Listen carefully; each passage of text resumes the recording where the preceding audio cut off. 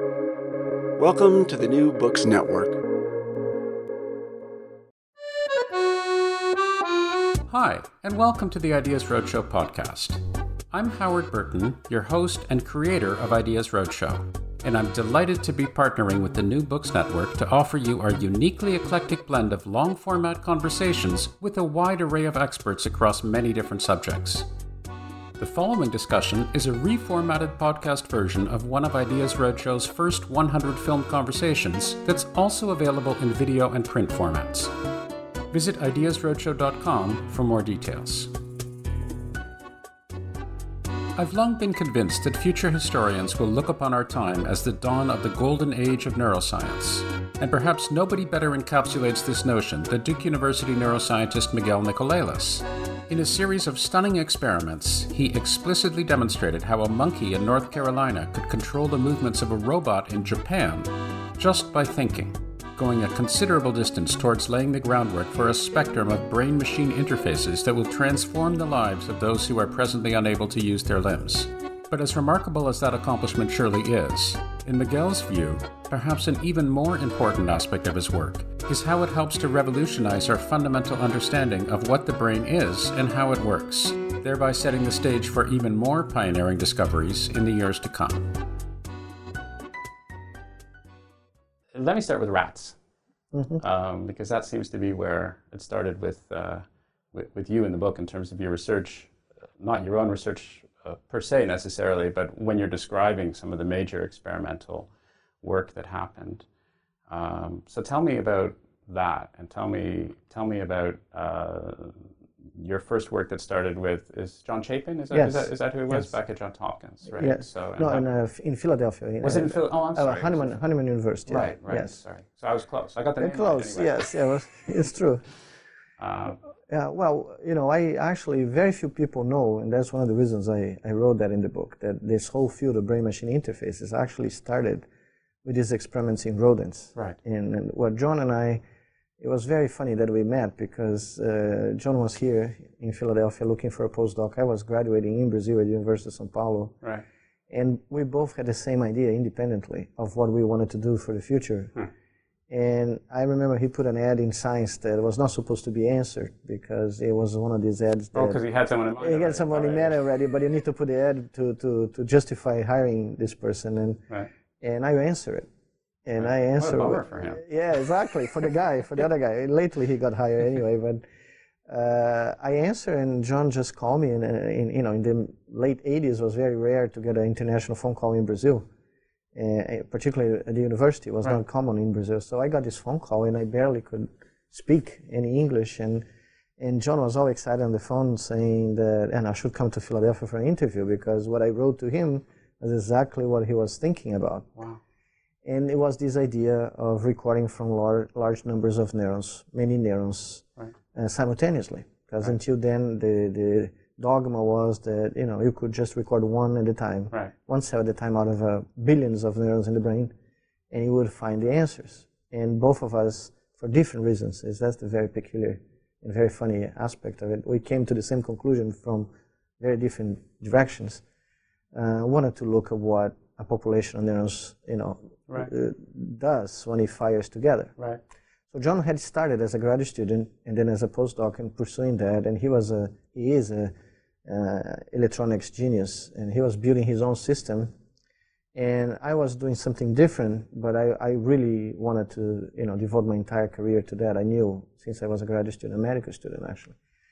So we got together and we started developing this technique to record from multiple brain cells simultaneously, and the rat model was perfect, in particular the whisker model, because there was a lot of information, anatomical and some physiology done in anesthetized animals, but there was this suggestion that you had these maps, these precise maps of the facial whiskers of the rat at different levels of the brain, and that in these maps each whisker was represented very clearly by a cluster of cells. There's a one-to-one map from the regions to the actual neurons. Exactly. It's a one-to-one mapping, isomorphic map, we say, of the distribution of the rows and columns of whiskers in the face into a two-dimensional or three-dimensional map at each level of the trigeminal pathway, the pathway that conveys tactile information from the face all the way to the cortex. Right. So this is the way, just to back up, so if I don't know anything about rats, and now, since I've read your book, I'm a rat expert, yes. but before that I knew absolutely nothing other than it was best to get out of the way when you saw one of these. Yes. So they use these whiskers to be able to detect all sorts of things, right? Yes. So they use them as a sensory device to get a sense of where to go and whether an opening is large enough, whether an opening is small enough. Yeah, it's like their fingertips. Right. And you mentioned something before about being anesthetized, because one of the interesting things that I learned from your book is that previously, until, or maybe not all the time, but previously, when people were actually trying to study neural behavior, neural pathways, and signals, the actual subject was anesthetized. There wasn't this idea of having a live subject that was there. Yeah, most of what we know about, in the beginning, in the 50s and 60s, was done in anesthetized preparations to study sensory systems, like the visual system, the tactile system, right. the auditory system. Right. In the mid-60s, a guy at NIH, Edward Everts, created a preparation to record from individual neurons in awake behaving monkeys. Okay. And that was a big revolution, but it was still one neuron at a time. Right. And people do it to this day. That preparation has survived 6 decades. It's a very useful preparation. But what we wanted is to know, since you have these neurons at each different levels that represent the same whisker, how they fire, how they respond to a tactile mechanical stimulation of the whiskers in an awake behaving rat.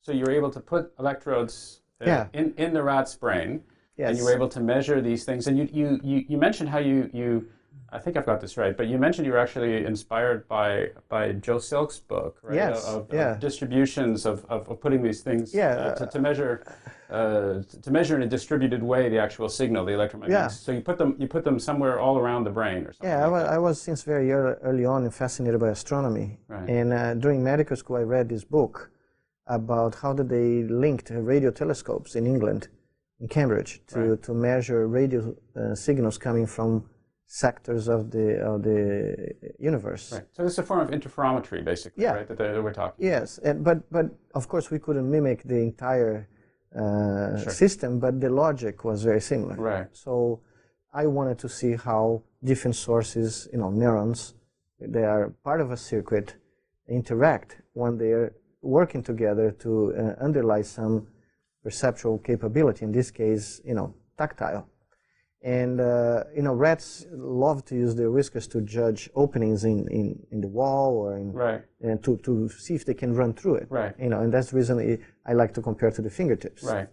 So this was what you suggested to John Chapman. Was it this idea of these distributed, putting these guys all over the place, being able to measure the signals in real time, or close to real time, and while this thing is this rat thing is maybe a technical term. I don't know, you're the expert, but while this rat is actually awake, sentient, being able to respond to all these things so that you can actually measure the signals. Yeah, it was this thing, and the key aspect there was to record from multiple structures simultaneously, which remains one of the key features of our laboratory to this day. Right. 25 years later, we introduced this approach of looking at multiple structures simultaneously and lots of neurons in each structure at the same time. Right. So we started, I remember, in fact, I think I mentioned in the book, the first night we record 26 neurons simultaneously.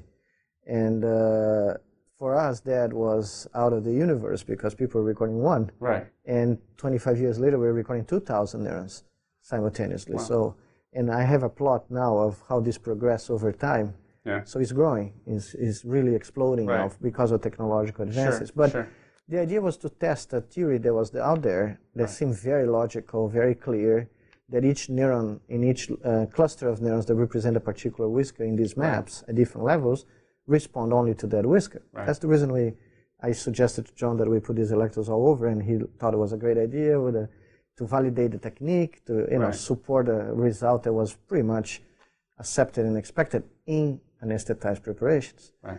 But the moment we did that, and even before we got these animals to actually do complex things with their whiskers, just letting the animal be awake and touching individual whiskers showed to us that the story was much more complicated. Okay. In fact, each neuron in one of these clusters responded to many whiskers.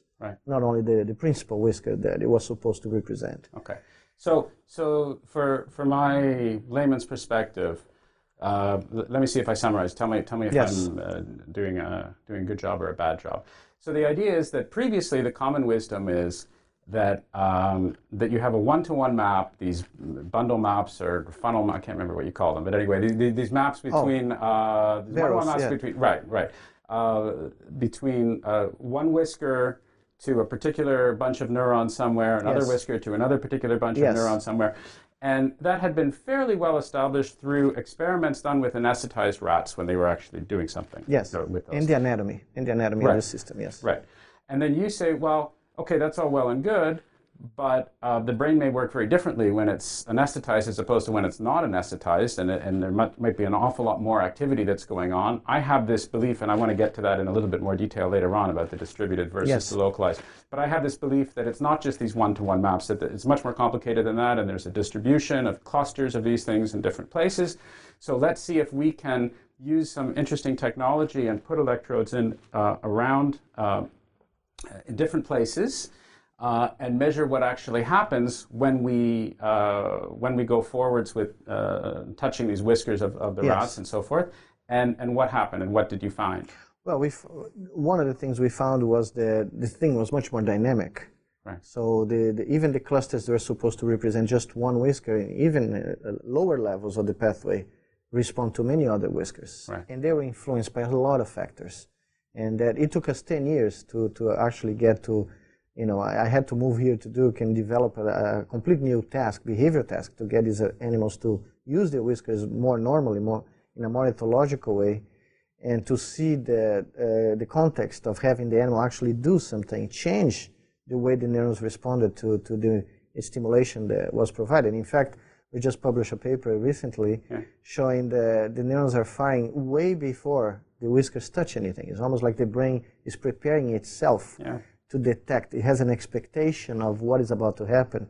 And this was not accepted at all in the late 80s and early 90s, because the system was believed to behave just as a response mechanism. A response mechanism, a feed-forward mechanism. Right. So you touch something, and then there's a volley of activity that covers the whole brain. Right. And what we are showing now is that there is a huge wave of activity coming from the top down, preparing the brain for what is about to happen. So the brain is always expecting something in the future.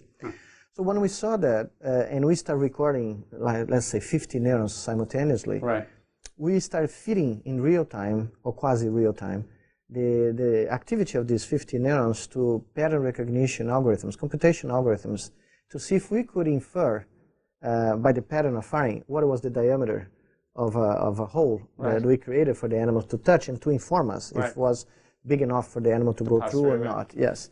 And we've discovered in the mid-90s that we actually could predict, trial by trial, what was this diameter, as well as the animal's behavior, which about 50 neurons, which didn't make any sense, because why would you have millions of cells in there, if with 50... Sure, so a lot of redundancy. There's a lot of redundancy, exactly.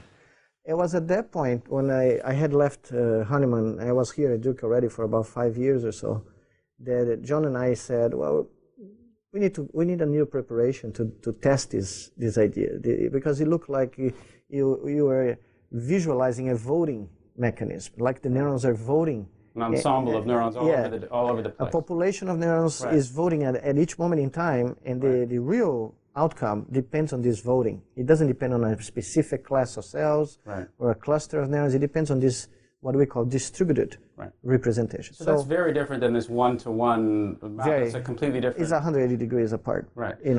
So you came up with these results, and these results are... I wanted to ask you about how difficult it was actually to probe the rats, because it sounds very easy, Oh, no. We had... Hit a whisker here, hit a whisker there. Presumably that's actually... Very tough. Yeah, we had to design all sorts of tricks to do that. My entire postdoc, I was doing that. I didn't wear glasses before I became a postdoc, and by the end of 4 years, I needed glasses because my eyes are gone bad. Right. Just by doing this every day for hours and hours. Did you have favorite rats, by the way? Did you have? Well, you always have. You always. But in fact, I had a study that was, I couldn't publish like that, but I published. But I have a group of rats named after German opera characters, and a group of rats named after Italian opera characters. Could you compare? Was there a competition involved? No, it was just for fun. But the German group behaved much better, much more consistent. Yeah, more rigorous, exactly. So for my Italian friends, that was a big disappointment. But no, we had groups of animals that actually were the first ones to be implanted with these sensors in multiple locations of the brain. Right. So when we published this paper, it was a big paper in 94, 95. It was a shock because nobody was expecting that to come. Right. And it was very difficult. It was published in Science, and today it has 500 citations. But at the time? At the time, it was very difficult to penetrate. And part of this is because we were using a sensory system, a tactile system. Your animals cannot report what they're feeling. So people say, okay, you found this neurophysiological evidence, but what does that mean in terms of the animal experience? How is that? How can you predict the animal's behavior if you cannot get a real quantitative measurement besides number of trials correct? So you cannot interrogate your rats, basically. Sure, but it was confusing to me because the story that I remember you telling in the book was there was this very, very strong evidence for this distributive model, which goes against the prevailing dogma that happened before then. Yeah. And it wasn't terribly well received. There was a lot of skepticism, which led you, in fact, to move to the next level that we're going to talk about. Yes, but it's exactly that. But as I'm reading this, I'm thinking, why is it not very well received? I mean, there's academics that are holed up in their own particular beliefs, just like everyone else. We've all been through that. We understand that. But it seems like it's a fairly compelling set of experiments that you're doing to support this model. So if I'm someone who's one-to-one map, isolated, what is this, barrel? Barrel, yes. Sorry, I keep getting it wrong. Yeah. But anyway, the one whisker, one group of neurons, and then somebody comes and shows me some fairly significant evidence that argues for the distributive model. What can I say to that? I mean, the idea that we don't know what the rat is feeling seems like it's not terribly relevant. Oh, we've heard all sorts of things because, you have to realize this is not physics. The physics community is much more open to breaking dogmas, I think, from my little experience with physicists. All right. In biology is pretty difficult because there's a lot of vested interests in this model. Right. This model, in general sense, had, awarded a couple Nobel Prizes. And it was difficult. It was very difficult. But were people giving you any clear feedback in terms of you didn't do the experiment correctly? No, so much so that the papers were being accepted in big journals. Right. Very big journals, Nature, Science, Neuroscience, all the all the big journals of the field. It's just that people were not accepting it. They were very afraid of a new technology, a new way to look at the data. We are doing statistics for the first time in neuronal responses because we could get hundreds of trials. Sure, you have to, yeah. Yeah, but for the first time, you have to realize until that paper, the first big paper in 94, where I opened up this with John, people were doing 10 trials, 50 trials per whisker because they couldn't hold the cell too long. Right. So they had to hurry. Right. Well, since we could hold the cells for days, we were doing 500 trials. So we decided to gather statistics on 360 trials. I remember that very vividly. One of our reviewers said, why so many trials? Well, I said, well, because we need to do statistics. And why not? I mean, the more you have, of course. Yes, but I'm telling you, there was not a great tradition of quantification and statistics. I see. And it was a model that at that time, a few theoreticians loved it because that's what they had predicted. Sure. But the experimentalists had a lot of difficulty in accepting it in that particular field. So here comes Nicolelis and Chapin with their fancy mathematical models that we can't really understand or whatever it is. And it was done in rat. So the monkey community, there's another, at that time there was a lot of hubris actually from the people working primates that even though you find these things in rats, not necessarily they apply to... Oh really? There's this hierarchy that goes on? That was a big deal when I was a postdoc. This was a real... And I had several very famous monkey physiologists coming to me in meetings, at posters, or in my talks. Oh, this is very nice, but this is just rodents. You have no evidence in monkeys. Okay? So here's the segue. So you say you're faced with this. So you decide. Yeah. Well, we decided to go to as John and I joke, we just move a couple millimeters ahead to the motor cortex. There was right there, and that's another thing you have to realize. Until very recently, people that work in the motor cortex didn't talk to people that work on the tactile cortex. That's just a few millimeters apart in the monkey brain. It was like divided in two different sociologically separate groups, Right. you know. So that was already almost a no-no, a big boo-boo for tactile people to cross the central sulcus and start recording, you know, right in front of it. But John and I, we always liked those adventures, and so we went and started doing that. Right. And that's when the brain-machine paradigm that you hear now, that lots of laboratories are using now, was born.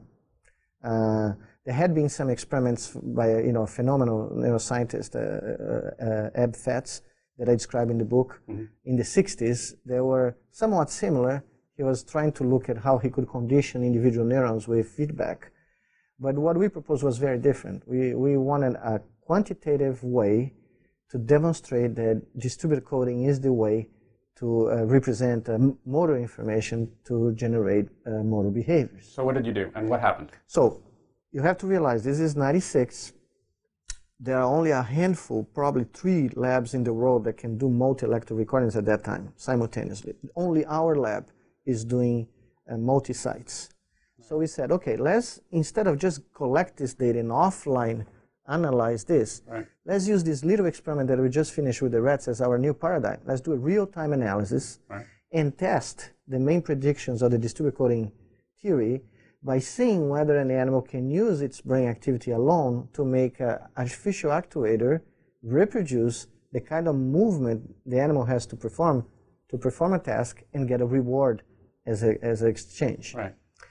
And that, at that point, nobody was talking about it. There was, very little discussion about the possibility of that. And I remember that, and I was here. I was starting to record from monkeys. Mm-hmm. I had just published a paper with multiple sites in monkeys. Mm-hmm.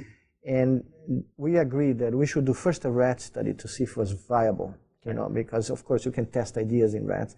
But at the same time that we were seeing that the rat work was moving, I started with the monkeys here. And so we published one paper after another. We published the rat paper in 99, right, and 7 months later, in 2000, we published a Nature paper. Wow. But the funny part is the first paper in rats we sent to the big journals, Nature, Science, right, and they all rejected without any justification. So we sent it to a new journal at the time called Nature Neuroscience, which is a very prestigious journal. Now it's very prestigious, right, but it was starting at that time. Right. And actually, after I will tell you later, but over the years, I have done that many times. I have these papers that the big journals look and say, oh, I don't want it. So I send it to a startup, and all of a sudden, they have lots of citations 10 years later, right, But we sent it there, was accepted. It was a big shock because these rats were using their brain activity to make a one-dimensional lever be moved, a little robotic arm to collect water, right, in a water dripping and bring the water to them so they could drink. So just again, to slow it down for someone who hasn't read the book, yes, and doesn't necessarily have a scientific background, you're able to actually monitor, you're able to train the rats so that they can, yes, think about which lever or which side. No, it's very simple. No, it's much simpler than that. The rat is implanted, right, but he's trained to bar press to get water. Right. So if you bar press, a little arm, a one-dimensional arm, collects water in a dripping source and brings the water to his mouth. Right. So the arm is doing this. Right. So we're recording at that time 46 neurons in the motor cortex of this rat, and we use a very simple algorithm to actually transform these electrical signals into an output that would make this one-dimensional movement be generated by the robot without the need of the animal to bar press. Right.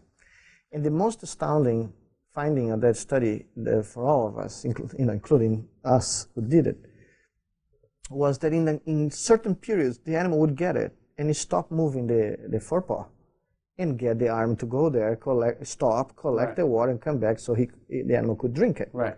And this was periods of time, a few minutes, that the animal would be able to do that, and then he would try to bar press, but the lever at that point was disconnected from the robot. Right, right. So some people, we publish, and some people said, oh, this is funny. I mean, it's just a few seconds, a few minutes at the time that the animal stops moving. Maybe it's not working the way you suggest. There's something else going on or something. Yeah, well, we suggest that the animal was actually somehow learning, right, that he could, right, rely on his thinking. Yeah, well, he didn't know that was his thinking, but he could rely on something, not motor behavior, right, because the muscles went quiet. Right.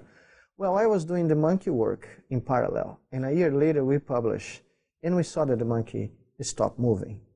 So we saw that first with our monkeys. It was a small species of New World monkeys that I was very familiar because my previous work in Brazil. Right. And then we heard people say, oh, this is not a monkey, this is a New World monkey. Of course it's a monkey, it's a primate, but that's to give you how complicated this thing is.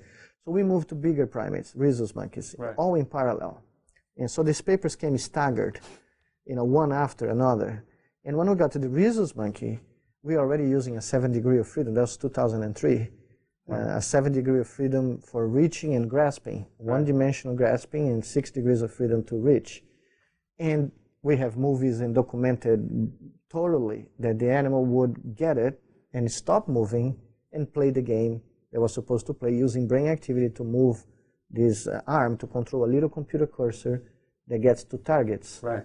And that was then when everything exploded. And of course, now you're dealing with primates. You're dealing with a higher level of intelligence. You're dealing with yes. with beasts who can be trained. Yes. They cannot report verbally to you, but what they can do behaviorally is much more elaborate than what a rat can do. Right. But at that point, we start seeing, this paper was published, again, it was sent to Science. 2 reviewers accepted. One said that he didn't accept it. Science declined to publish. Right. We sent it to PLOS Biology, which was in the first number. And to this day, that paper is the 11th most cited paper on PLOS Biology, which is something very important for us. Sure. It shows that it's not where you publish, but it's what you publish, what I keep trying to tell my students for 30 years. Eventually it is. Eventually it's coming. But it shows also the idea that people can really triage what is good and what is bad. It's not very straightforward, But basically at that point, in 2003, we were recording 100 neurons. So in very quickly, we went from 12 to 26 to 46, and then 100. Right. Yeah. But then we established the paradigm. And in 2004, 1 year after, we had the first multi-electrode recording paper, and that was also rejected in Nature, with 11 patients intraoperatively showing that the same algorithms that we had used a year before with the monkeys would work with humans. We could get patients in the operating room that were conscious. They are awake because the neurosurgeon, after penetrates the brain, there is no pain anymore. Right. And the neurosurgeon may require the patient to help, in certain maneuvers there to locate certain parts of the brain. So the physician, the surgeon is always asking what the patient can report. Right. We had 10 minutes during the surgery to introduce a new electrode that actually was very beneficial for the surgery itself, to record from about 50 neurons in the deep structures of these patients, 11 patients, and actually see if in real time we could get the same output of a one-dimensional game that they are playing during the surgery. And we found the same thing. And we've reproduced that recently with 25 more patients last year. And now we have a library of 46 patients recorded, where we can see the same kind of physiological findings that we saw in monkeys. But the funny part is, in the beginning, nobody believed that this could happen, and we never thought in the beginning that this could become a tool for medical rehabilitation. Right. We're doing that for basic science. Sure. I want to get to that, and I want to get to some of the applications. But let's just, before I move on to some of the theoretical aspects that I want to ask you about, so again, if I don't know anything about this, I understand. Okay, there are these electrodes that are planted in the brain in a distributed way, whether it's primate or whether it's rats, whatever, some entity or humans or what have you. They're recording all sorts of signals. Yes. I need to have a lot of processing power and very, very clever algorithms to be able to interpret those signals in a particular way. And then tell me some of the more recent work that you did on the primate side of actually with the robot. So we've moved from the rats, so we're able to the first set of experiments with the rats is getting a strong argument for these distributed processing, information processing. Then we move to some way where we can actually capture the signals and get some clear evidence that whether they're rats or whether they're primates, they're actually able to physically affect some kind of device or change or what have you. And then you move on to something even more concrete and even more astounding, at least to my mind, which is actually being able to have your, is it Idoia? Is that the name? Idoia. Idoia. This, yes. And this is a rhesus monkey. A rhesus monkey, yes. And so what happens there? For Yes. someone who doesn't know, Sure. I mean, this is just a fascinating story. Yeah. Well, let me tell you just one thing before I forget, that when we started, people thought that given the non-linearities that we have in the brain, that people know about it, there'll be the algorithm, the computational algorithm that we would have to use in real time to get this thing to work would be so complex that it would never work. Right. And another big surprise is that we did all this in the beginning, and it's still using it's very useful, with a linear algorithm. We use a multilinear regression analysis, a Wiener filter that is people will know very easy. It's just multilinear regression. And it worked. And it worked because we gave an X% of correct predictions for the brain, and the brain adapted itself to the limitations of the algorithm. It's almost like the brain was our supercomputer dealing with the limitations of our algorithm. So to a point, these days, for 10 years, people have put a lot of emphasis on trying to find the silver bullet algorithm to do a brain-machine interface. And it turns out that that's secondary.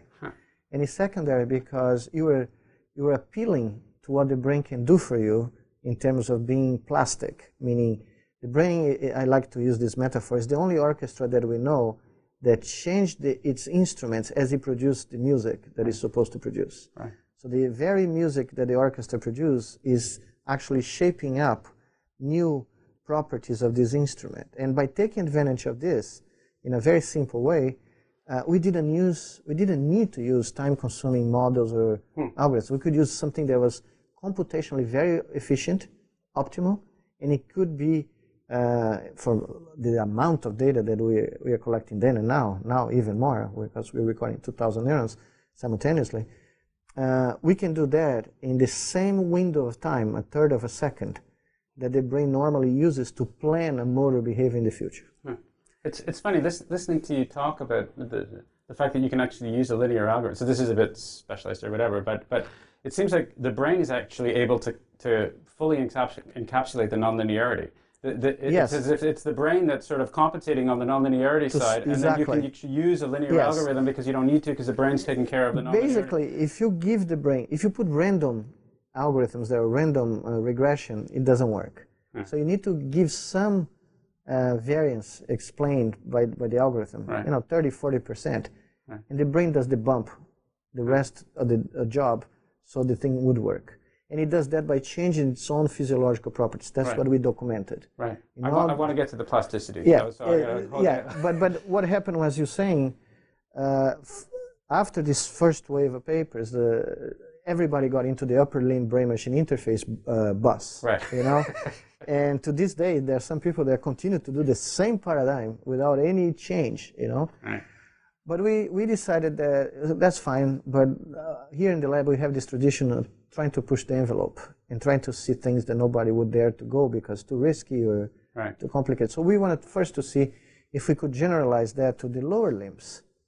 And actually, to this day, we're the only lab who did it. Right. So we went and tried to see if we could put an animal walking bipedally, like we walk. Rhesus monkeys walk on all four. Right. But if you suspend the chest, if you give support, they will walk bipedally on a treadmill, for instance. Right. And we saw that we could do the same thing. We could record from brain activity and predict the step cycle of these monkeys even better for the same number of neurons than we do for upper limbs. When we saw that, I met a phenomenal roboticist that was in Japan at the time, Gordon Shing. He's an Australian Chinese roboticist who had just moved to Japan and was building with an American company in Kyoto at ETR Laboratories a humanoid robot. That was the state-of-the-art of robotics at the time. Right. But it lacked one thing. Gordon wanted to get this robot to walk autonomously, but he didn't have a brain, of course. So we decided to do a crazy experiment in which we lend CB1, the name of the robot, a brain, a monkey brain. So we put these monkeys to walk here, Duke, And Gordon created for us a really high-speed internet connection that would allow the brain activity that we recorded in real time as the monkey walked to be sent to Kyoto, so that the CB1 could walk guided by those motor commands. Right. And at the same time, video footage of the walking could be sent back to Duke so that the monkey could see the walking. So the monkey gets a feedback. Yeah, it gets in a huge screen in front as it's walking, right. Gets these legs walking. And every time the robotic touches the ground, the monkey gets a reward, right. A food reward, a piece of fruit or a little bit of juice. Right. And the monkey got conditioned to imagine this walking even after we turn off the treadmill. Yeah. So even after the monkey stopped moving its own body, he was thinking about it. He was thinking about how to get those legs moving in Kyoto. And there are several things that were fascinating. One was that we could get the robot walking for an hour without the monkey moving here, Duke, just by rewarding, We also got that trip around the world faster than it takes for the actual potential to leave the monkey's head and reach the muscle of the monkey. It was just 20 milliseconds faster, but it was faster. That's pretty remarkable. Yeah. And we got, of course, a 5-kilogram monkey to control at 100-kilogram, 150-kilogram, 150-meter robot in Japan.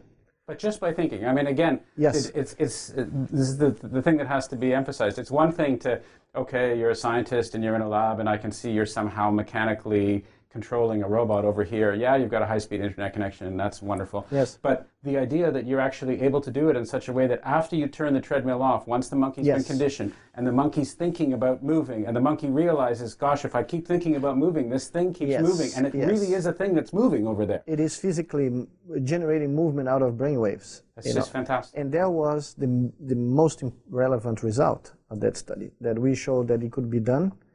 It could be walking, was not upper limb anymore. Right. And it could be done across the planet very efficiently. Right. So that we scale space. So from that point on, I like to say that the actuator doesn't need to be next to the subject that is controlling it by brain activity. It's showing off to put it in Japan. I mean, gosh, you could have put it around the corner. Yeah, yes. But since the first, we have done this since the first monkey paper. Our first monkey paper in 2000, we had a robot arm at MIT at the same time that we're one here at Duke. Right. So we got both robots synchronized. So we could show that even with the delay of the internet that we compensate for other things, the robots could perform the same task no matter where they were. So neuroscientists, didn't appreciate that very much, but the robotics community liked it very much because we're showing, the potential of teleoperation and by brain control directly. And you're showing this wonderful. I've talked about this before with some other people. I'm skeptical of interdisciplinarity as something imposed from without. Sometimes you have this idea. You'll have a university administrator that says, and now we're all going to be interdisciplinary, and we're going to put a historian and a neuroscientist and an economist together, and wonderful things will necessarily happen. And very often, of course, nothing happens. They might have a nice lunch or something, but that's about it. It's true. But there is a natural interdisciplinarity that's associated with what it is that you're doing. Yeah, we joke in the lab that this is grassroots multidisciplinary research because we have a need for a roboticist. We go find one. We have an engineer, mechanical engineer or electrical engineer. So our lab is formed by people from a lot of backgrounds. Computer science, neuroscience, psychologists, physicists. So we have a multidisciplinary approach by need. It was not imposed top-down. It was from the research grassroots, as you From said. the grassroots, And I think actually that created a perspective for us that is very difficult to mimic and very difficult to understand outside here. So when I give these talks and I try to tell people, even in my colleagues, in other departments, sometimes it's even shocking because we have been trained, for a long time to specialize on little questions. Very fascinating. I love that. But I was just talking to a physicist 2 weeks ago at Cold Spring Harbor, and we both agreed reductionism is not going to explain the brain. So that's a perfect segue because I kept pushing you off when you wanted to talk about localized versus distributive and reductionist. So let's talk a little bit more about that. I have some questions. So I have a physics background, so I have reductionism in my genes. Of course, so it's because it works.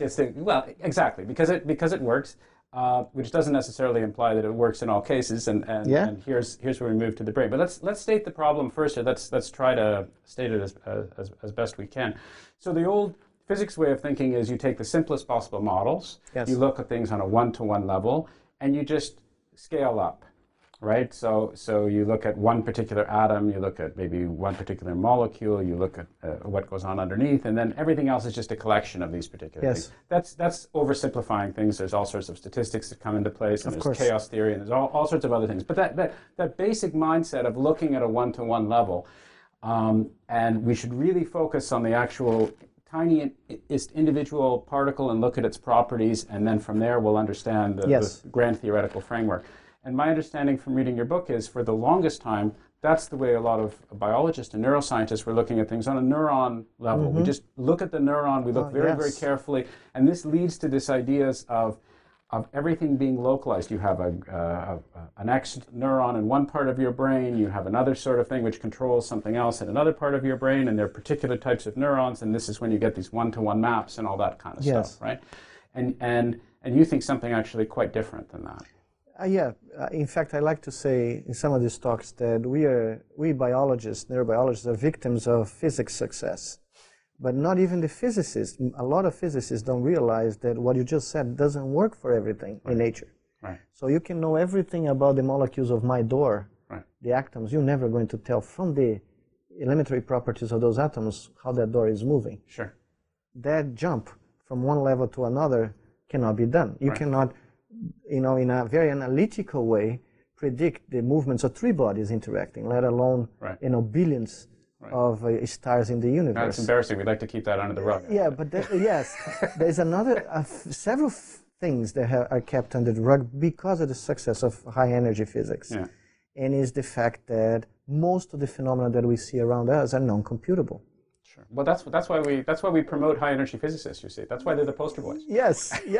No, but I love high energy physics. Don't get me wrong, but I don't even pretend to understand it and not to understand the mathematics behind it. But when I learn that the standard model, one of the greatest achievements of mankind, is basically a high degree polynomial that you add more degrees to fit the data. So you have to predict something else because it's the nature of the beast of how you do the mathematics. It all came to me. And then I coined a phrase that I like to put in my next book because I got fascinated by, for instance, Carl Sagan's... Cosmos and so forth. Yeah, Cosmos, but even the other books, I always follow him. And there was one of the books, I think it's Cosmos, that the phrase is like this: in the beginning, there was the universe, or there was the Big Bang, or there is physics. I actually trying to change that for my own sake.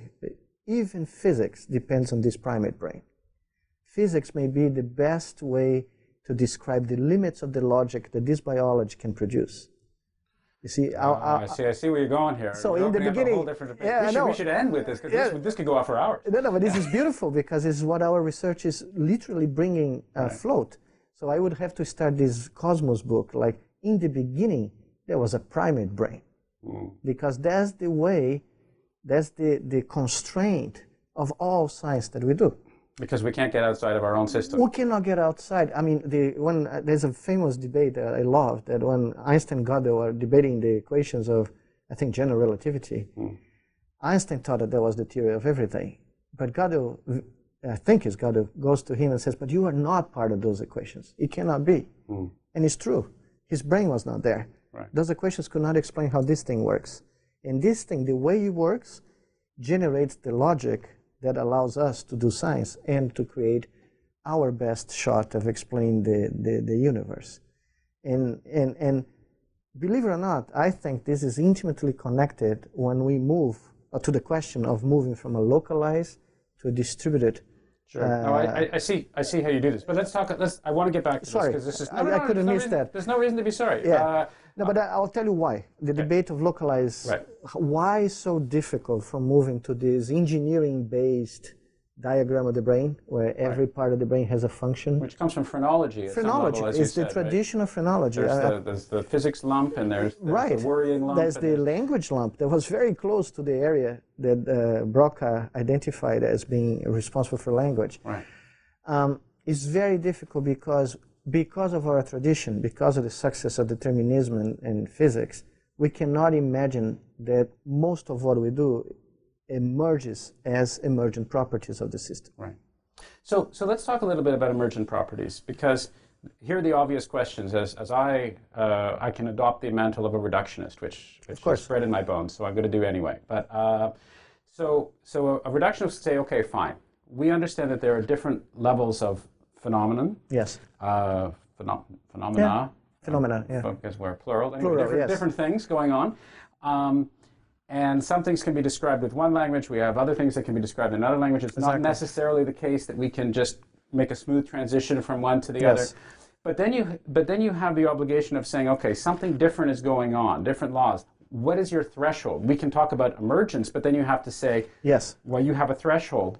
So you have to describe to some extent where that threshold is and how it's defined and what triggers it and all the rest of that. So you've talked in your book about, okay, you don't go from a neuron as the fundamental thinking unit. You go as populations of neurons. Yes. So my question to you would be, well, what defines a population? How big does it have to be? When do you know you've reached this critical path? And what's going on to describe the critical emergent property that comes out? Those are the questions that actually define our research program. When I open my talk in any university, next week when I'm UPenn, that's the first slide of my talk. There was this guy that I have read a lot about over the years, who suggested, Donald Hebb, by the way, a Canadian psychologist, who suggested that in 1949, this was way before we could even do the experiments, that we should be looking at populations. And the first question that I put as my own question is, how many neurons? Right? We know that some invertebrate brains can work with a few hundred neurons and still produce behavior that is pretty well adapted. Even that, if you go to a C. elegans brain, people have no idea how it works. Even with a couple hundred cells interacting, people are now realizing that it's also probably a distributed system. And people cannot predict how neurons are going to fire in very simple behaviors, not even talk about a monkey doing this. So, but that's what motivated us. Exactly the questions you describe are the hypotheses that we make derive from these very questions. So how many neurons you need? Is it always the same neurons? Or if you have enough of a mass, neurons are just exchangeable. Can be any neuron in that pool. So, and that's what is coming about. And so it seems to me, reading this, that you've got a couple of basic beliefs that fit together. You've got the fact, you've got distribution, you've got plasticity insofar as these things can actually change and evolve. It's not as if I have one neuron which is doing the same thing all the time and always has. The function actually changes. And then my sense is, so correct me if I'm wrong, but my sense is that your two beliefs of distribution and plasticity somehow combine to get this brain-centered view as the brain is evolving. So those two things together. The final item is a probabilistic view of the brain, in the sense that since you have billions of elements, I see the brain, the neurons, as probabilistic elements that can be exchangeable. And from this probabilistic cloud of activity, you come and generate deterministic behavior, which is something difficult for biologists to grasp. That you can ride a bike so precisely, or can make a jump shot or score a soccer goal. Or miss, which is what happens with the Argentinians. The Brazilians usually score. When the underlying mechanism that is generating that deterministic motor behavior, very fine and precise, is all probabilistic. And that's because of the numbers, presumably. It's just because there's so much complexity that's actually going on. But it's not, I'm guessing it's not inherently probabilistic. I mean, in the sense that you have to take, see, this is my problem with probabilistic things in general. And this is, again, my reductionist disease, of course, that I have. So there's a sense that, okay, if I want to measure the pressure of a gas or something, right? That's probabilistic too. I've got molecules that are zooming all over the place. Number, yeah. Right, and so some of them are going here and some of them are going there. In principle, if I were God, I could actually tag all of these things and I could get a sense. But the probabilistic arguments that I'm using are because I can't in practice do any of that stuff. Yes. So I have to do that. Yes, but that's a good analogy, actually. But what's actually happening here with all these things? Is it like that, or is it somehow something a little bit different? Well, as I say, it's like a voting system. Right. So you need to elect a president of the brain, right? You need to elect the behavior, and usually you don't have a Supreme Court to do that for you, so you have to decide it in one round. Although apparently here you can go, anyway. Yes, but you have one round to decide it, and you have one shot. Otherwise, you may die. Right. So this system has to be optimal, resilient to lesion. So if you lose a few elements, you need to be able to keep it. Right. So what we have in summary, summarizing 25 years of my work, and not only mine, but work on many labs, what it seems to happen is that the brain has to achieve this goal. To achieve this goal, it needs a certain mass of neurons to cooperate in a given moment in time to generate the motor program that will generate the behavior. Right. So it can achieve that by a huge number of combinations of which neurons will get together at that point. In fact, the number is so gigantic that it may never repeat itself during the entire life of a subject. So if I would, my prediction is if I would do this movement right here, for the rest of my days, and the kinematics are the same, the movement is identical, or the limit of my muscle. Right? The combinations that I would record here that underlie this behavior will never repeat themselves. They're always going to be different. They're always going to be different, but the outcome is going to be the same. So in aggregate, there's an aggregate signal which is being produced somehow, which is the same. But the micro on the micro level as to how it's being produced is going to be different every time. Exactly. And that's the reason a single neuron cannot be the functional unit of the brain, because it's just a peon. In the game of producing this behavior. Right. In fact, it's just a mode. It's just a mechanism for producing the signal. It's the signal that's everything. And how it gets produced doesn't really matter. The brain has to achieve the goal, because the goal is relevant for keeping that subject alive, or to enhance its chances to survive. Right. And that has to be maintained at any cost. And in fact, that's the reason you may have so much redundancy, because you may lose huge chunks of your brain, and you still be able to realize that behavior. Right. And there's something that you pointed out as well when you were talking about the monkey in your book. You were mentioning that there are some neurons when a monkey is doing a particular activity. I can't remember what it is, but it doesn't really matter. So the monkey is doing a particular activity, and you're monitoring the behavior on a neuron or a group of neuron level, and you say, okay, these neurons are firing, and those. And then when the monkey is not actually physically doing that activity, but thinking about doing that activity, completely different neurons are actually firing. Yes. And these neurons were not firing at all before. No. And my sense from what you were writing, or from what I gathered from what you were writing, is that shows two things. It shows, first of all, again, this argument for distribution and different patterns of neurons are doing things, but it also supports this notion of you might say, okay, the brain is plastic. The brain can evolve. The brain can do this. But one of the key points, it seems to me, that you're making is that one of the way that it evolves evolutionarily is to be absorbing tools constantly, to be constantly expanding and using this sense of adapting new tools and new techniques. And so these neurons that weren't firing before, they become part of the tool system apparatus as the brain evolves. Is that a fair way of Yes. In fact, our latest research question, or our latest hypothesis that we are testing avidly in the labs here, is that the sense of self, this thing that is pretty unique to us and probably higher primates, this belief or this feeling that we are unique, an individual, is not only defined or doesn't end at the limit of the physical body that we inhabit, but includes every single tool that we normally utilize in our daily life. And we have very good evidence for that. Our lab and other labs have very good evidence for that, because as you start using tools and becoming proficient, even a monkey becoming proficient in using tools, cells in your brain start responding to that tool. And you start representing the properties of that tool inside your brain. But we go a little farther, and that's what we're testing right now, that this sense of self also includes the social acquaintances that we make throughout life. So the people that are close to us are literally, as the song lyrics, Frank Sinatra, Cole Porter song said, I got you under my skin. Right. It's literally true that there are representations of our social acquaintances that are basically merge with our sense of self. They're part of our sense of self. Our identity is associated to these social relationships, and that's the reason we are so socially dependent. That would explain why we're so avid for social contact and maintaining social contact. So this gives an evolutionary, justification to some extent, a potential hypothesis. Yes, it's a hypothesis that we are actually testing, and there's some evidence that we're collecting now that we already have that suggests that is really very likely.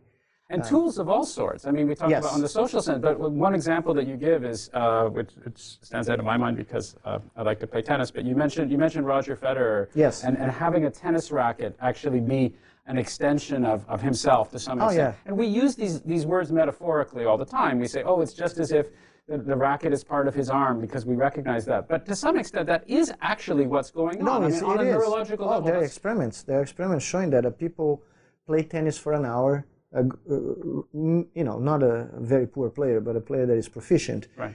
And after an hour, you ask this person blindfolded to put the finger, the left indicator, where the person thinks the other finger is, or where the hand or the right hand that play with the racket ends. Right. And invariably the person puts the finger where the racket should be. Right. So if you ask the person mentally to judge the midpoint of the arm after playing tennis, people will put the midpoint, taking into account the racket. Right. And then you'll get all sorts of subject reports on how people feel when they very high performance athletes, and I use the soccer ball too as a good example because that's what people report, that they don't feel the ball per se.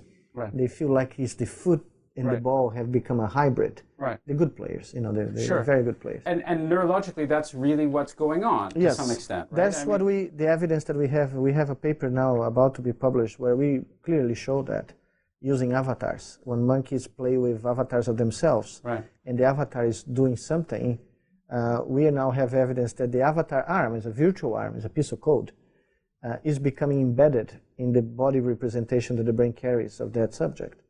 So the animal actually acquires cells that are responding to the avatar arm, in addition to the regular arm of the animal. Wow.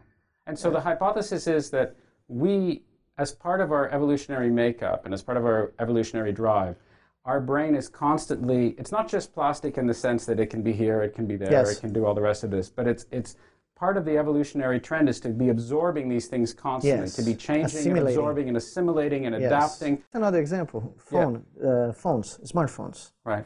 How many years we have smartphones? In barely 2 decades, less than 2 decades, right? That we are using not only for calls and... Oh, even less, I would say.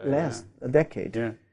They have become so part of our culture that people have withdrawal syndrome if they're not using their phone. Right. I mean, heavy users report, look, if an alien would come to Earth, it would report back to the planet. The most common behavior of these people is to look at their hands. I hear you. I was in that world for quite some time. So, of course, it's all around us now. But that can only happen if your brain is adapting so quick, and any technological advance that we have, that even the works of your brain are mimicking some of the steps that the machines are creating. Right. So it's become a part of you to some non-trivial extent. All sorts of studies on how kids' brains behave these days because the internet clearly show that the way we surf the internet is shaping up the way our brains operate. Right. And to some extent, the way we do anything is going to. I mean, that's really the point. Yeah. The introduction of radio. The introduction of books, radio, TV, and then the internet. These are going to be known in a few centuries as key landmarks on shaping human brain evolution. But, I mean, let me ask you about phantom pain, because you talked about this as well, and I think this also gives some sense. You're looking for your watch? No, I got tango in the cable. Yeah. This notion of, again, the brain imposing its structure somehow. It seems like it's related. So, I mean, most people are familiar, certainly before I read your book, I had some sense of this weird notion of phantom pain. Somebody has had their leg amputated, and years after, or days, it doesn't matter, after they've had their leg amputated, they feel pain, and non-trivial amounts of pain sometimes in an amputated limb. And so there's a hypothesis, there's a set of hypotheses by which we might be able to understand this better, linked to some of these ideas. So now over to you. Well, it used to be, phantom pain is one of my favorite subjects. We could talk for hours here because it has been reported in the literature since the medieval ages. And ancient civilizations knew all about that. But in Europe, in the battlefields, that was very common because, of course, you had these traumatic amputations. And people like Napoleon contributed a lot to that. A lot of that. But even before, and this physician, Ambroise Paré, was afraid of reporting it in Latin, in the current language of science at that time, because he thought that people would think that was nuts, crazy. Right. It's the same publishing problem all over again. All over again. So he published a book in French, believe it or not, describing, and actually in America, the name phantom pain was coined during the Civil War, a physician from Philadelphia, after Gettysburg battle, realized 3 days later that these both Union and Confederate soldiers that had been suffered amputations were reporting not only pain, but the sensation that they are climbing the hill all over again in Gettysburg. I mean, they're in beds, and they had the sensation of running. So for a long time, people thought, and the main theories of the 20th century until the 50s, was that phantom pain came for something peripheral. So the lesion of the nerves, or the connective tissue, the scar tissue that builds up would stimulate these nerves, neuromas. Right, make it seem like the again, because our theory of the brain was the brain is decoding something from the world. Right. Passively, just letting signals come to hit signals, and to this day, if you open any textbook here, you're going to see that we see scenes, we break the scenes in features, and then the features go to each part of the brain, and then somehow magically they come together and we see. There's no time for that. You couldn't survive a lion coming in the savannah and trying to eat you alive because there's no time to break in the scene and doing. But phantom pain gave us the first hint that something didn't match that theory. And there was, a series of studies in the 50s and 60s. For instance, people being born with no limbs and reporting phantom sensation. Right, so there goes your scar tissue. Experienced, yes, exactly, right over. People didn't believe those results, so it's a big fight. But interesting enough, if you now change the framework and you put the brain at the center of the picture, a brain-centric view, as you said, you find a completely different explanation for phantom limb and pain, and that is the brain has an internal model of the body. It has developed that over the years, and is used to. And it has ingrained that in your memories that your body has 2 upper limbs, 2 lower limbs, 10 digits, 10 toes. If suddenly, and the brain is continuously testing that hypothesis, it's continuously verifying that hypothesis because you touch things, you get things, you walk. Right. But suddenly, you lose part of it. The brain has an internal model that now is mismatched by the periphery, and is the mismatch that generates the illusion that you have still a part of yourself that has disappeared. So the brain thinks somehow that the brain is imposing the fact that you have legs regardless of whether or not you actually have legs. The brain is the true creator of everything for us, including, as I said at that point, our myths of where we came about, where we come from. Right. I want to get to that at the end. We'll get at the end, but I keep provoking you. But in the phantom limb sensation, and there is something equivalent that is as scary. And for me, as a medical student, I actually wrote in the book my first experience with this is if you have a lesion of the posterior parietal cortex on the right hemisphere, a big lesion, or even a transient lesion, the left half of your body and the universe disappears. So people cannot, it's called hemi-neglect syndrome. So the person neglects the left part of the universe. So I saw this in a patient at University of São Paulo when I was a kid, 22 years old. The test for this patient was the following. He had to walk in a hall in the neurology ward, and he had to turn left to go to the men's room. Right. And we told him, go, find the men's room, and get in there. So he went all the way to the end of the hall, turned back, came back, and turned right to get to the men's room because he left didn't exist. So even though he had the awareness that there was a men's room on the left part of the universe, he had to go to the end of the hall to come back and to walk in there. So he was conscious of where it was, but the brain somehow imposed this... That it didn't exist. And he would dress his pajamas only on the right side. We had to dress him on the left because he would say that we put his left arm in front of his eyes and said, that's not my arm.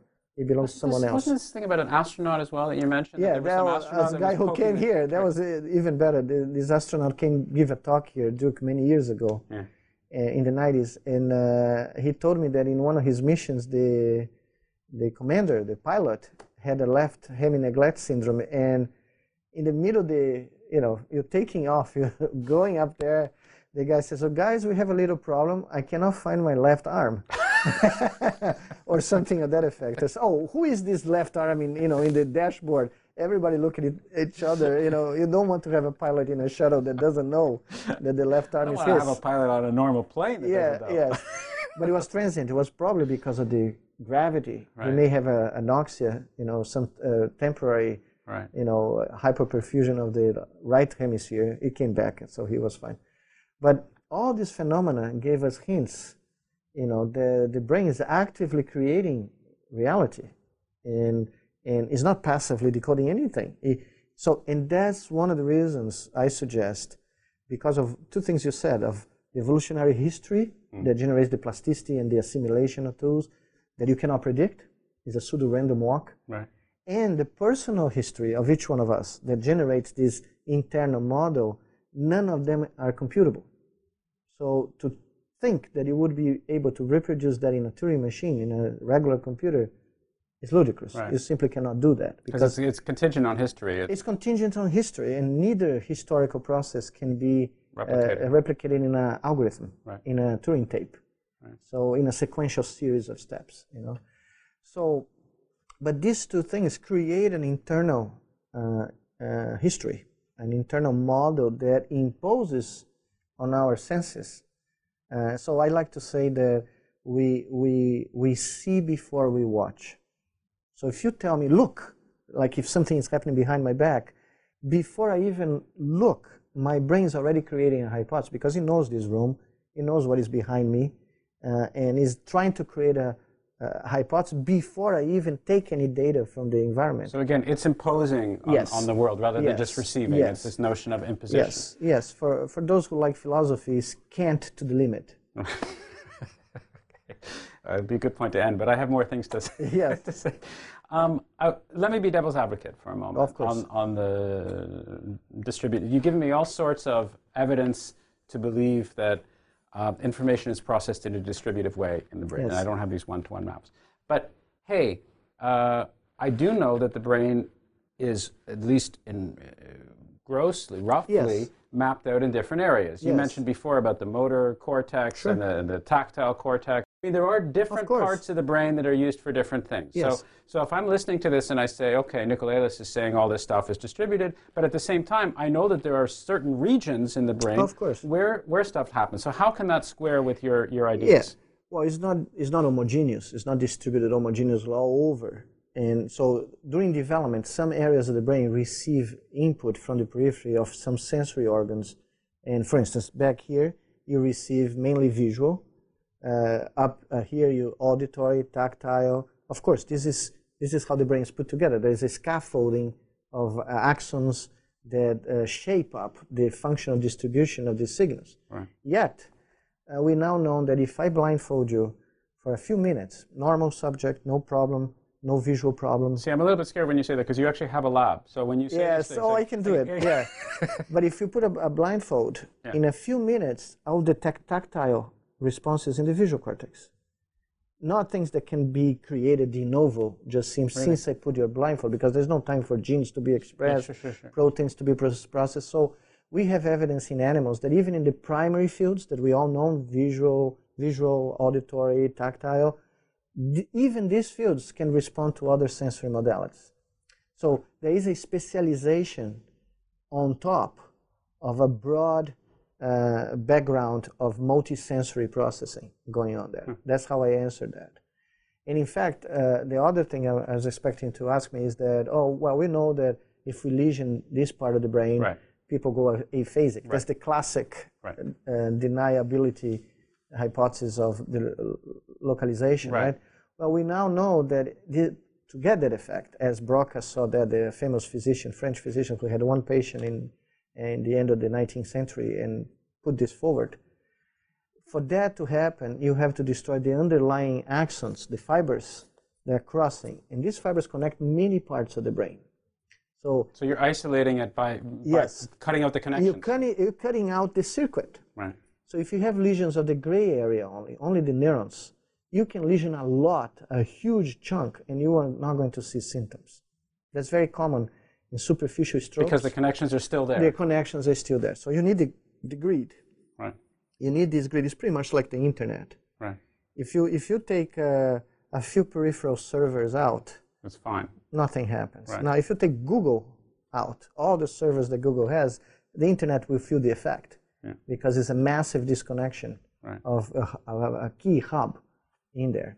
So we still can maintain the distributed hypothesis pretty much alive, even though, classically, these examples have been used to suggest that there's a localization of function. There is a degree of specialization, no doubt about it, of course, but it's not as strict as we were taught to believe, and it's not phrenology, not by a long shot. Right. And it's certainly not one-to-one or any of that sort of silliness. No, yes. Sorry, I didn't mean silliness. No, that's I understand, yes. So, but it's still a tough debate. There's particularly in the visual community, it's very difficult because every time you find some extra visual effect in the visual cortex, people get very nervous and they really think that it's something else. But the evidence is growing so much. A point to mention, we can find visually driven neurons in the tactile cortex, in the motor cortex. So it's not just here. And that I think many people would agree right now. Okay. Let me get to something that I know a lot of people who may not even be all that interested in neuroscience, I don't see why. And frankly, they shouldn't be watching. But anyway, maybe there are some people out there.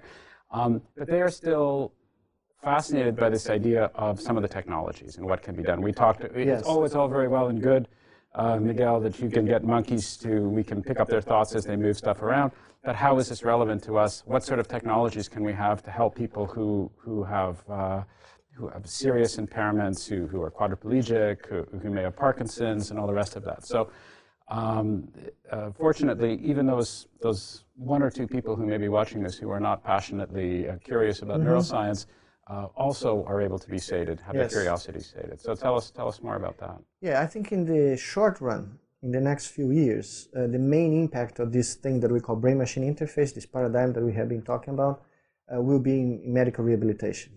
No doubt about it. So for patients that are paralyzed, first ones, will benefit from this possibility of bypassing the lesion and using brain activity to control prosthetic devices of a huge variety. Single limb, lower limb, whole body, upper limb. There is now a huge diversity of potential devices, even for communication. People that cannot communicate, they will be able to use the brain activity to communicate. And it's not only paralysis. I mean, we are working here in the lab with a prosthetic device for Parkinson's disease that take advantage of the basic science that we discussed, of this new model of the brain. It should never work if the brain operates on the classical model, but because of this view of the brain, we created a prosthetic that used the spinal cord, the surface of the spinal cord, to send an electrical signal to the brain to desynchronize, to get neurons that are firing together during Parkinson's disease, like an epileptic seizure. Is that what Parkinson's is? I don't actually know. Well, it's a new concept, but that's what I believe it is. I think Parkinson manifests itself from a neurophysiological point of view as a seizure, as neurons firing rhythmically together. And too much order in the brain is pathological. So you're trying to decouple this? I decouple the neurons. I make them out of phase by sending a desynchronizing signal from the spinal cord. Cool. If the brain works as we read in textbooks, this should not work at all. It had no effect whatsoever. But in both animal models, rat, mice, and monkeys, and now in about 18 patients around the world, the thing has proved to be very, very useful. There are other prosthetic devices to restore vision, sense of touch. So that's medicine, that's rehabilitation medicine, that's where you're going to see the impact very quickly. Right. I truly believe that we are going to see other waves of brain-machine interfaces, not only for patients with neurological disorders or psychiatric disorders. We will see this technology advance using non-invasive methods, so no sensors that you put inside the brain, but from outside, that will allow us to have a complete different experience interacting with our computers and anything that is digitally controlled. So I think in a couple of decades, very likely, we will be part of our desktops or our laptops or iPads, whatever. We will be part of the operating system in the sense that we are going to interact by thinking with icons, with applications, with all sorts of, and we'll get feedback. Right. So we are going to assimilate the operating system. So it's this notion again of using what's around us more concretely as a tool. Looking at it from a brain-driven perspective, where the brain is actually imposing on the world. And also, your book is called, or your last book, because you mentioned, I'm going to ask you later that you're writing another book, but your previous book was called Beyond Boundaries. And frequently there's this invocation of the human body as a limit, almost an arbitrary limit, that we now are at the level of going beyond. So what I got is that, the boundary is actually our physical being as opposed to our brain, and so we're able to go beyond that in all sorts of different ways now. That's what the definition of sense of self was, that the limit was here, at the last layer of the epithelium, right? I think the brain never cared about that. We cared, because we had this feeling that, this is the limit of myself, and with what distinguishes me from you. But that's exactly the point. Now, what I want to stretch this concept in this new book by trying to say that everything that surrounds us is created by the brain. The very notion of reality that we live, this whole world, the political, economic system, our social relationships, our prejudices, our religion, everything that we claim to be tangible reality is this imposure that comes from within our brains to outside. Okay, so here now I can fight with you a little bit about this, because you've mentioned this a couple of times and I kept holding you back. So now, so I'm not sure what the claim is. Is the claim, when you talked about rewriting Carl Sagan, in the beginning was the brain instead of in the beginning was the cosmos, is the claim that there is no objective, independent reality outside of the human brain, and that everything is somehow created as a necessary first step through the brain? Or is it that the only way we can get access to it, the only way we can even talk meaningfully about it, is by first recognizing that it's a brain-centered perspective? Because the second way I'm okay with. No, it's the second one. Okay, then I'm... It's the second one, but it's the best way we have to reach this truth. Right. It's not the it's the only way, right? Yeah, it's the only way, but there is no final truth. We are, I mean, physicists like to say that our limit to understand the universe is the speed of the light, because there's a sphere around us of time, right? Since light has a... Sure, there's a light barrier. There's a light barrier, right? We cannot see beyond the barrier, because light will never get to us, right? And also there is a limit, since before the creation of photons, right? If you don't have photons, you don't have transmission of information, so you cannot see it. Right. I'm putting another barrier. And the barrier is the biology of this kind of brain that gives us one potential view of this reality. It's the best we can do. And science is probably the best we can do within that sphere. But the reality is there. There is a reality, of course. If I'm an alien, there are people who think differently. I'm going to give this example, and you'll see what I mean. Okay. If another brain would show up, right, from a different civilization, a different, society that evolved based on a different type of biology and create a central nervous system that is very different from us, my contention would be that the explanation that they would provide for the universe would be different than ours. Right. Even their scientists would have a different explanation. Okay. So I mean, but there is an explanation out there. There's something out there. Of course. But that's the best we can do, and I'll explain why. Because when I look at the world, when I touch the world, there are no concepts out there. There's information. We create concepts. Our brain creates concepts. The concept of the proton, neutron, star is a concept that a human brain created based on the evidence that it collected. So these concepts not necessarily are universal. It depends on the biology of our brains. And in fact, some of the physicists may have touched on the limits of our biology. Like Gödel, his theorem is probably the limit of our logic, right? And that explains that our biology cannot definitively prove that something is true, even though it's true, right? In a closed system. Right. Mathematics, in fact, is even more interesting in that respect. That takes us on a further note, because one can talk about the objective reality of protons and neutrons and how alien life might interpret that or might not interpret that. Exactly. But one can also talk about mathematical truths in the incompleteness theorem and all the rest of that. But what I like about the beauty of this, for me, from an intellectual point of view, is that it's possible to make this connection, finally. That we may be talking to physicists and chemists and mathematicians about their world that they love, and ours, that is the brain, and actually find a subject that is interesting for both sides. Absolutely. Yeah, because there is no theory of everything. What I love about this is when I read Stephen Hawking a few years ago, his first big book, The Brief History of Time. The Brief History of Time. He was there in the first page. We are going to have the theory of everything in a few years. His last book says it's impossible. Yeah, he's not the only one who had that little development as well. Yes.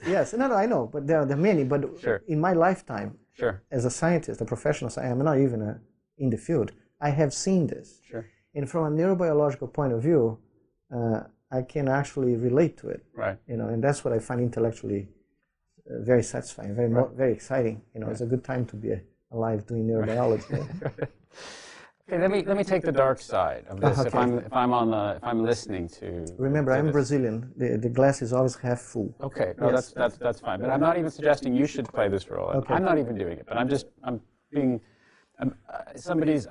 listening to this and I see, okay, this Nicolelis guy, he's able to make all sorts of wonderful machines that are able to help people who have difficulties, because we're now able to be able to process information, read brain waves and so forth, however one wants to describe it.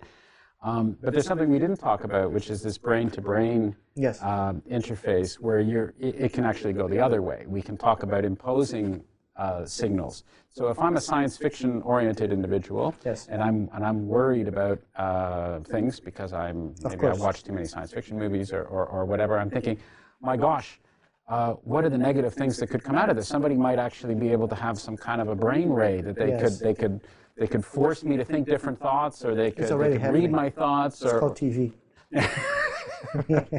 but in your book you mentioned something scarily, eerily similar to this with this guy, the Spanish guy, Rodriguez. I know what you're talking about. I can't remember his name. He just passed away. In fact, last year. I know. But there's this guy with what looks like a radio-controlled device, and a bull comes roaring at him. Sure. And he's able to press this button, and all of a sudden the bull becomes pacified. And might it be possible for us to be able to develop something like that for humans as well? So that if I'm... Delgado, how could I believe this? Don't show that. This is embarrassing. I forgot his name. He's one of my heroes. Yeah, Delgado. Here, the bull. Yeah, that's it. That's the well, I'm trying to think of how we can edit this in a way where you shouldn't say that's embarrassing, don't show that. You should just say, but of course, it's Delgado. Yeah, Dr. Delgado, yes, Dr. Delgado, yes. No, sometimes I block names. It's a kind of a dyslexia that I have. But could it be that I mean, you're talking about all these wonderful things, you're developing aids to help people. Yes. We're talking... But do you know the motivation of the brain-to-brain experiment? Do you know why we did it? The motivation was to see if we could make the second brain representation, the somatosensory cortex, tactile cortex, to assimilate the whiskers of the first animal. So we will have an animal that has now a representation of its own body, plus the body of its companion. So it's, again, this beyond boundaries notion. Yes, and the sense rats don't have a sense of self that we can speak of, apparently. Who knows? Who knows, exactly. Right. There's a debate, but I don't even get into that. But in any event, we show the plasticity is so avid of an assimilator that it can actually, over a month, create a representation in one animal of the tactile sensor array of another animal. Right. That's the final picture of that paper, and it's the most important result. Nobody pay attention to it, but that's fine. Sure, we wanted to show the concept, and I have to point it out that science fiction has already done it. Arthur Clarke, if you read 3001, his last book of the Odyssey, Space Odyssey series. I didn't know that until 6 months ago when someone gave me the book. the whole topic of the last book of that Space Odyssey is this civilization that developed us 1,000 years from now, brain caps that allowed them to communicate and acquire knowledge. Okay, so there is nothing in anything that we have done that is even close to that idea, particularly allowing you to learn Latin just by receiving signals in your brain. There's no way nobody will do that I can imagine right now. Right. Even Delgado's scary scenario, for which he paid a pretty heavy price, even though he didn't do anything but this bull thing. Right, you mentioned he was ostracized. Oh, he was ostracized, and he was kicked out of Yale and had to leave the country, even though he got a King of Spain Institute in Madrid. He lives pretty well there. But then he retired, came back to the United States. But that is nothing. That's just to stop a movement. You know, nobody that I know can use any technology remotely linked to this to control anybody's behavior.